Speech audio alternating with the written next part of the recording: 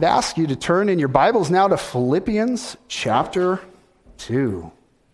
We're going to be completing or finishing the chapter this evening. Our sermon text is verses 19 through 30, but I'd like to start reading at verse 12, just to jog our memories and to get the flow as we go into the end of this chapter.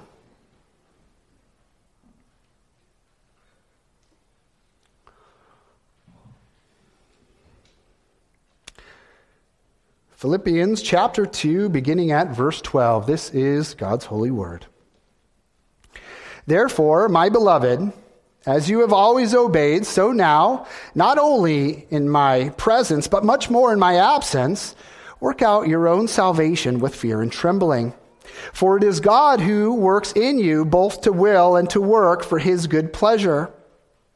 Do all things without grumbling or disputing, that you may be blameless and innocent, children of God, without blemish in the midst of a crooked and twisted generation, among whom you shine as lights in the world, holding fast to the word of life, so that in the day of Christ I may be proud that I did not run in vain or labor in vain. Even if I am to be poured out as a drink offering upon the sacrificial offering of your faith, I am glad and rejoice with you all. Likewise, you also should be glad and rejoice with me. I hope in the Lord Jesus to send Timothy to you soon, so that I too may be cheered by news of you. For I have no one like him who will be genuinely concerned for your welfare. For they all seek their own interests, not those of Jesus Christ. But you know Timothy's proven worth, how as a son with a father he has served with me in the gospel. I hope, therefore, to send him just as soon as I see how it will go with me, and I trust in the Lord that shortly I myself will come also. I have thought it necessary to send to you Epaphroditus, my brother and fellow worker and fellow soldier, and your messenger and minister to my need. For he has been longing for you all and has been distressed because you heard that he was ill. Indeed, he was ill, near to death, but God had mercy on him, and not only on him, but on me also, lest I should have sorrow upon sorrow. I am the more eager to send him, therefore, that you may rejoice at seeing him again, and that I may be less anxious. So receive him in the Lord with all joy, and honor such men, for he nearly died for the work of Christ, risking his life to complete what was lacking in your service to me. And here we end the reading of God's word. May he bless it to our hearts and minds. Let's come before him and ask for his help this evening. Lord, we would ask that you would help us as we look at your word this evening. We realize, Lord, that every dot of the I, every cross of the T in your word is placed there on purpose. And we wonder why you would have us to know certain things.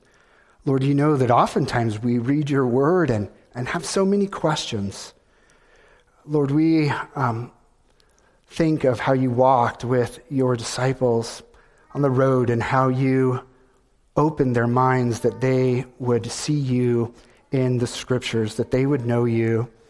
That is our desire. Lord, would you open our minds this evening?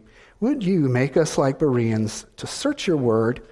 Lord, would you bring your word to our minds that we might hear the preaching of your word and listen for your voice? Lord, help us to discern. Help us to hear. We'd ask in Jesus' name. Amen.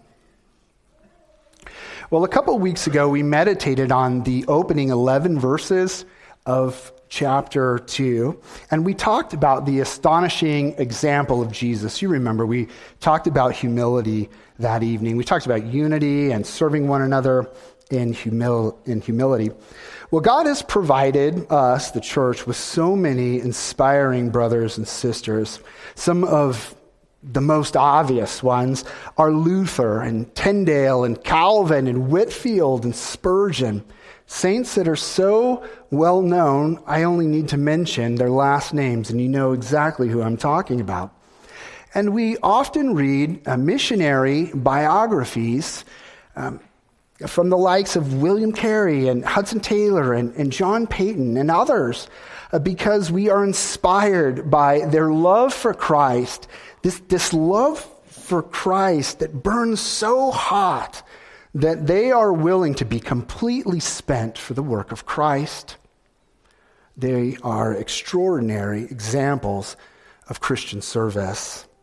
Well, the Word of God provides examples of valuable Christian service in and of itself. And we see that in the lives of Timothy and Epaphroditus. And God points us to specific attributes of their service. In verses 19 through 30, Paul's aim is to teach the Philippians by setting Timothy and Epaphroditus before them as examples of valuable Christian service. In verse 22, you'll notice Paul says, "You know Timothy's proven worth. He has served with me in the gospel." And if you look at verse 29, speaking of Epaphroditus, Paul writes, "Honor such men. He nearly died for the work of Christ." So this is a call for us to be like these men, to provide valuable service to Christ. But what does their service look like? That's what we're going to ask.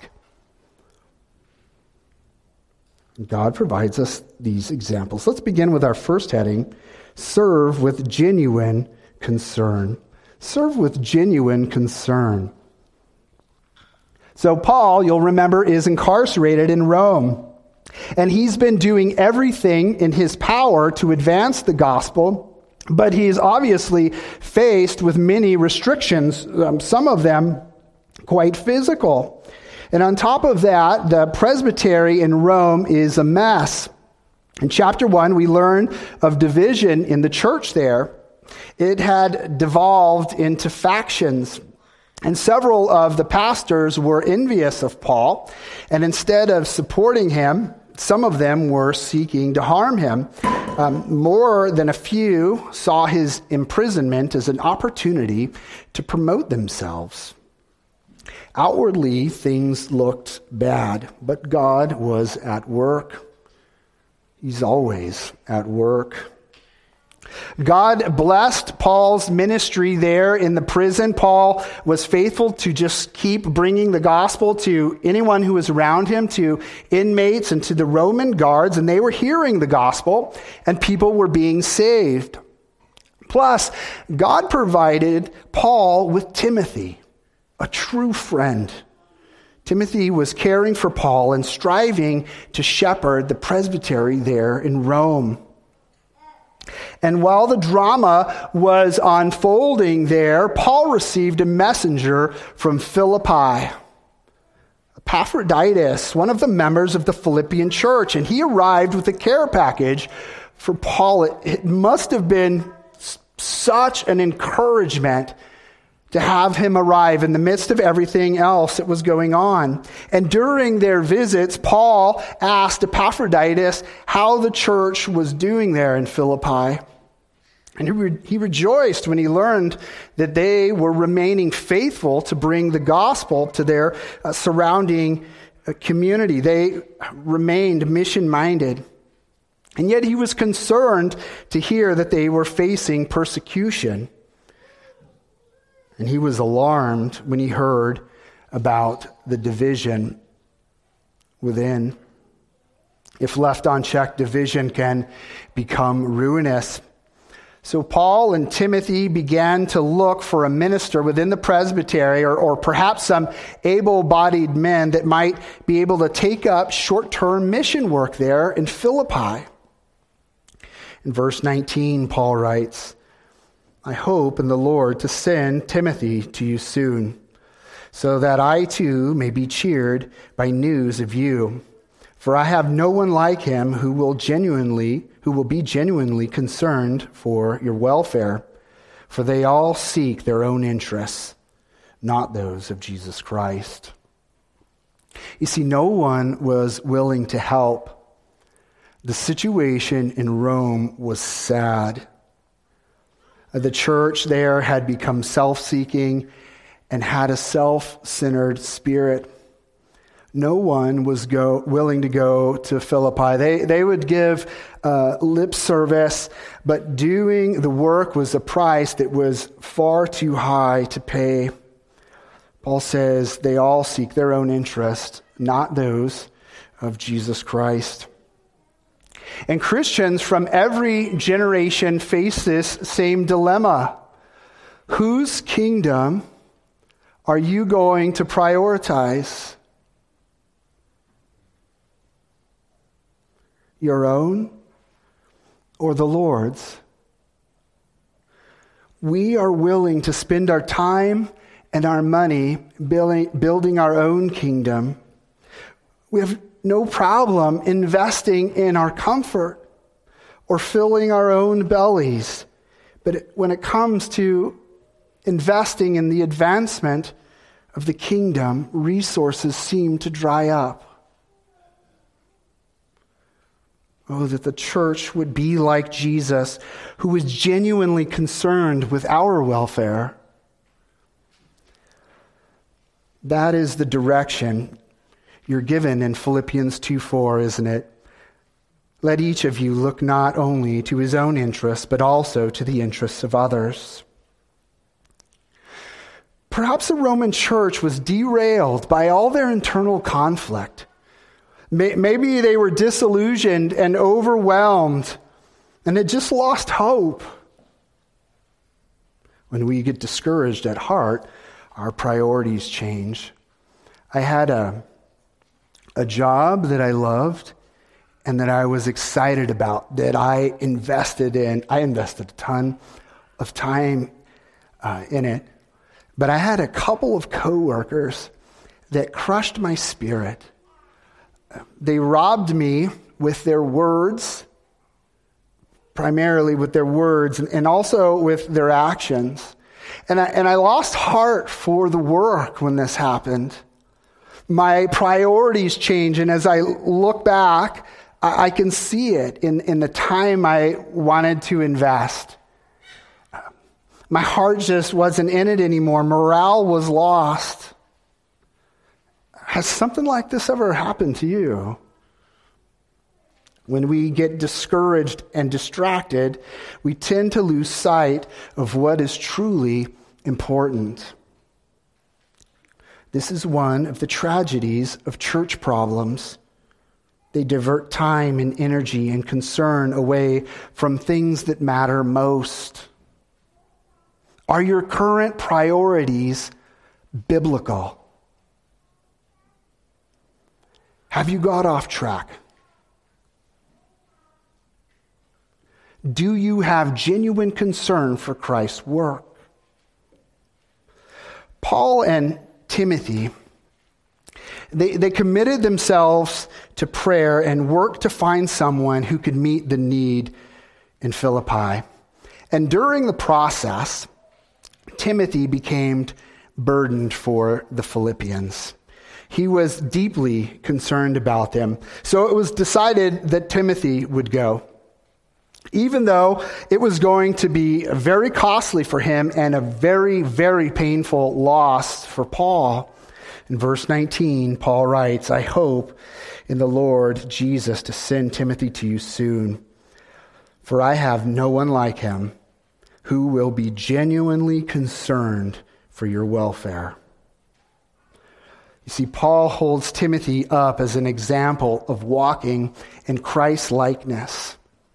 Timothy served with genuine concern, and he served with consistent character. That's our second heading. Serve with consistent character. Serve with consistent character.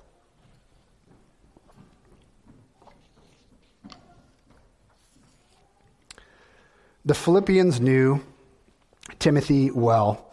He was one of Paul's faithful partners in gospel ministry, and he went back as far as the Philippians could remember.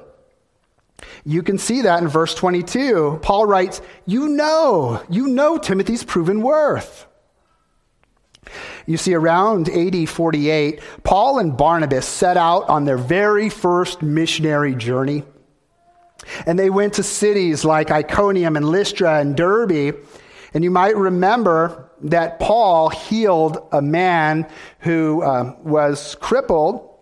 And when he was healed, the people thought they were gods come down. Remember, they thought that they were Hermes and Zeus. And Paul said, no. Do you remember that? And some agitators, we're told, came from Antioch and Iconium and persuaded some in the crowd to stone Paul, and they did so, and they left him for dead.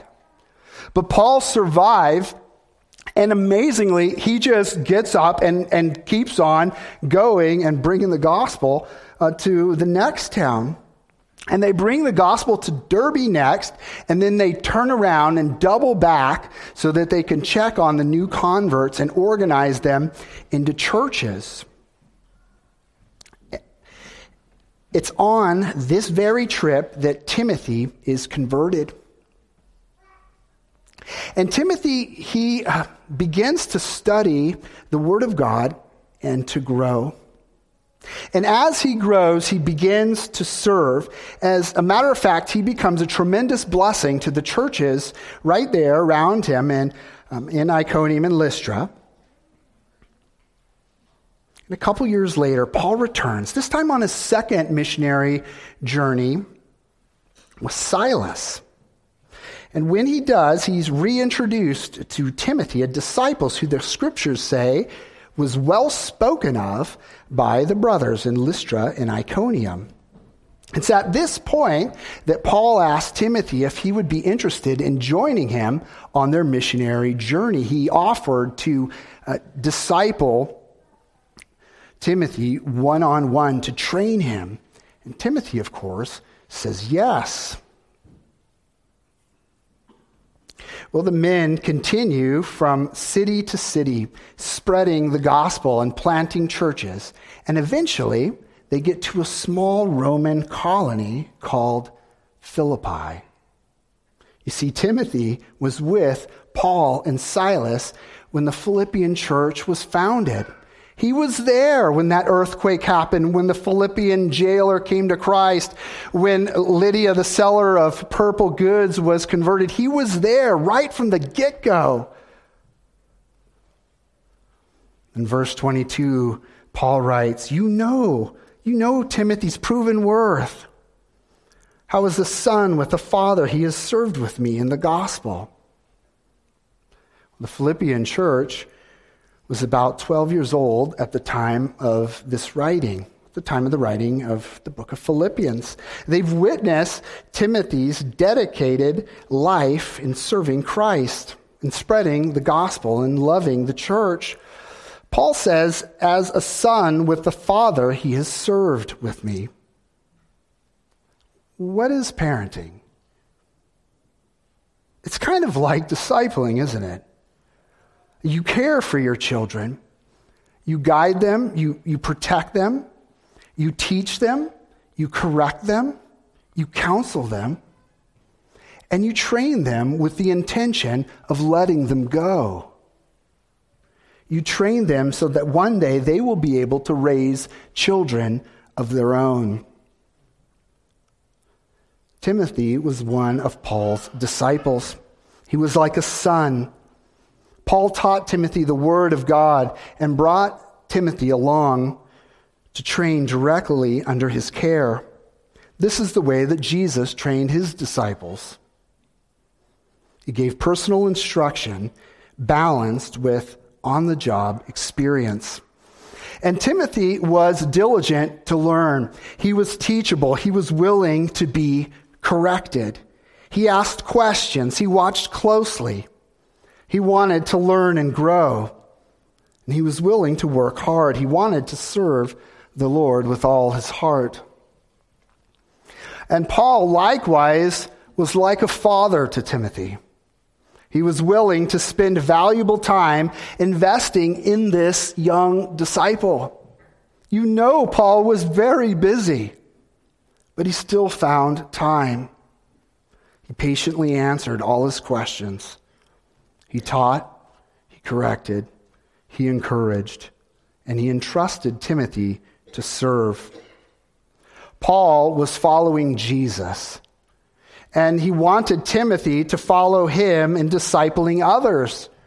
He told Timothy, "What you have heard from me in the presence of many witnesses, entrust to faithful men who will be able to teach others also." The church is a house of discipleship. Are you in need of growth? Ask someone to disciple you. Are you mature in the Lord? Invest in the spiritual growth of someone. The discipleship that Timothy received developed his character. The Philippians witnessed this development. They saw Timothy serve.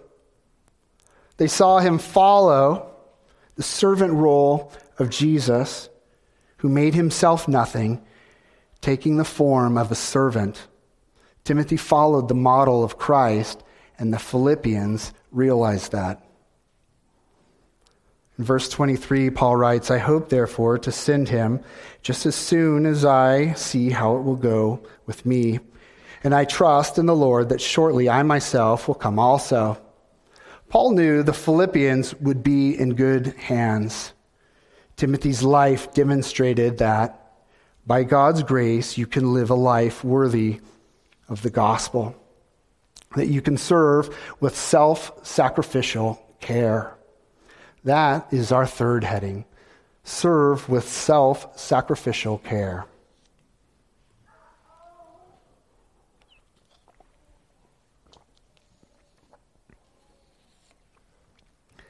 Like Timothy, Epaphroditus was concerned about others.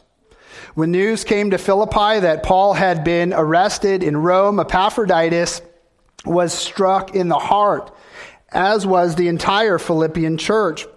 They had to do something, and a suggestion was put forward that a care package be sent to Paul. But someone would have to volunteer to bring it. It's not like you could just wire transfer the money or send a package to Paul. Someone would have to risk their lives traveling with a bundle of money across from Philippi over to Rome, making a dangerous trip. Do you have any idea how far Philippi is from Rome? Whoever took the package would have to walk there, and they would have to cross the Adriatic Sea. They would have to travel 766 miles. That's like walking from Indianapolis to New York City. And then once you get there, you're still going to have to walk back. Epaphroditus volunteered. He was willing to risk his life to stand by Paul's side and assist him. He was willing to suffer for the gospel. Like Jesus, he was willing to lose his life to save someone else. Paul must have been filled with so much joy when Epaphroditus arrived. He must have been so humbled to see someone willing to give so much to minister to his needs. What a demonstration of love. What a demonstration. What an example. And Paul wants to draw the Philippians' attention to that. In verse 25, he writes, "I thought it necessary to send to you Epaphroditus, my brother and fellow worker and fellow soldier, and your messenger and minister to my need." Epaphroditus is Paul's brother in Christ, and he's become Paul's friend. someone that Paul has love for and appreciates deeply. In sacrificial service, it stirs up that kind of love. And Paul wants to acknowledge Epaphroditus as a co-worker, a fellow soldier for Christ. Paul is an apostle. And because of his calling, he is known in the church. He is seen. You see that about the envy. He talks about that in chapter 1, about these other ministers who are envious of him.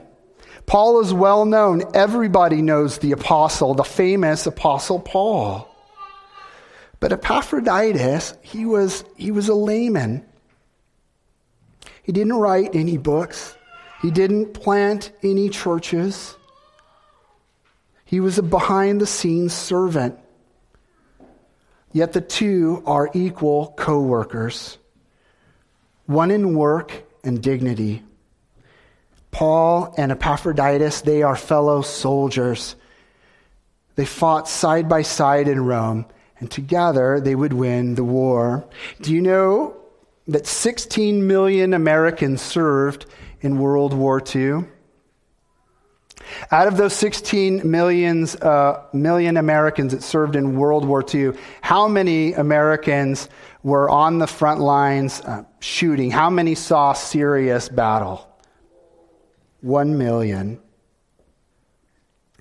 The vast majority of soldiers worked behind the front lines, moving supplies, working as mechanics and shipping clerks and doctors and nurses, or in the Army Corps of Engineers, rebuilding blown-out bridges and roads.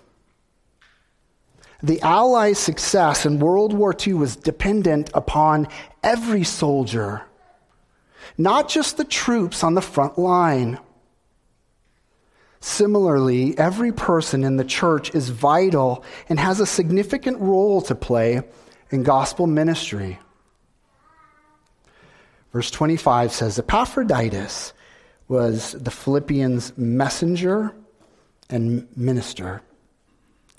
And the word messenger there is literally the word apostle. And Paul's use of this term is significant. He is an apostle and refers to Epaphroditus as an apostle. His use of the word is significant, and yet it would have been clearly understood that he wasn't using the term in an official capacity. He was seeking to raise Epaphroditus up in the Philippians' eyes. Paul also uses the Greek word that's translated minister, which would have provoked the imagery of priestly service. Paul is fond of using priestly imagery in connection with self-sacrificial service. You'll notice that he used it just before our text in verse 17, speaking of his own service. And he'll continue to paint a priestly portrait of Epaphroditus in Philippians chapter 4, verse 18. The point is, Paul is intentionally honoring Epaphroditus. He's holding him up to us as an example. At the time of this writing, Epaphroditus had been in Rome for months. And now he was homesick. He was wanting to return home. And sometime after his arrival in Rome, Epaphroditus became seriously ill. His illness was so bad that many people had given up hope that he would survive. That is because in the first century, few people drew back from death's door. They didn't have the benefit of modern medicine. But you'll notice our text points out that God intervened and saved Epaphroditus. Draw your attention to verse 26. Paul writes, Epaphroditus has been longing for you all and has been distressed because you heard that he was ill. Indeed, he was ill, nearer to death, but God had mercy on him. And not only on him, but on me also, lest I should have sorrow upon sorrow. I am the more eager to send him, therefore, that you may rejoice at seeing him again, and that I may be less anxious. Paul wants the Philippians to give Epaphroditus a warm welcome when he returns home. He wants the Philippian church to celebrate. He wants the church to honor Epaphroditus and those like him. In verse 29, Paul writes, "Receive him in the Lord with all joy, and honor such men, for he nearly died for the work of Christ, risking his life to complete what was lacking in your service to me." Paul wants the church to honor our brothers and sisters who are willing to suffer for the work of Christ.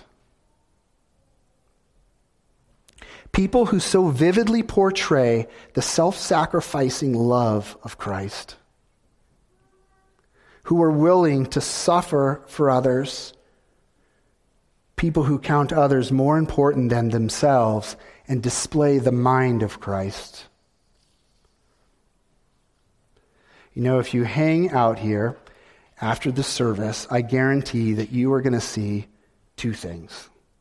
You're going to see a lot of adults standing around talking, and then you're going to see a lot of little ones about that high running, let's not say that, walking quickly up and down the aisles and all around, following one another. Maybe they're playing follow the leader. I don't know.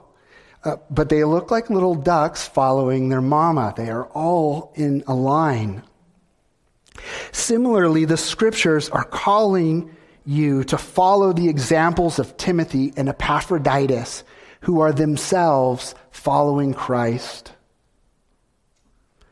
In verse 19 through 30, Paul aims to teach the Philippians by setting Timothy and Epaphroditus before them as examples of what it means to have the mind of Christ, to follow Jesus, to be like him.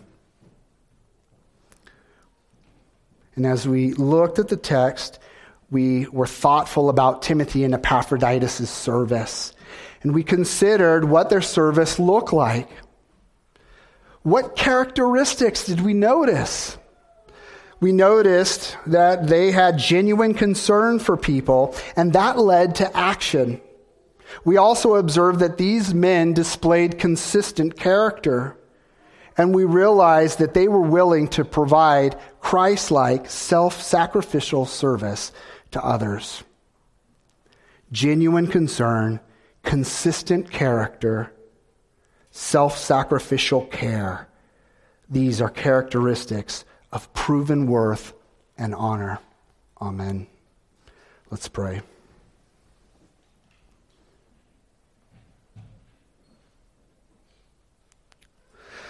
Lord, you have given us so many great examples. Your word is filled with them. We talked about John the Baptist this morning, Lord, a man who was so on fire for you. Lord, we want to be vessels unto your honor. We want to live lives worthy of the gospel. Lord, we are in need of you setting us ablaze. We are in need of you pouring out your Spirit upon us and stirring us. Lord, you know that we can't drum it up in ourselves. And so we would come to you like children with their arms up to their Father, asking that, Lord, would you please pour out the Holy Spirit upon us? Would you please give us power? Would you please stir in us a heart that desires to see your word go forth in our city? Lord, would you use us? Would you give us a heart like Timothy and Epaphroditus, one that is willing to give of ourselves for the service of others?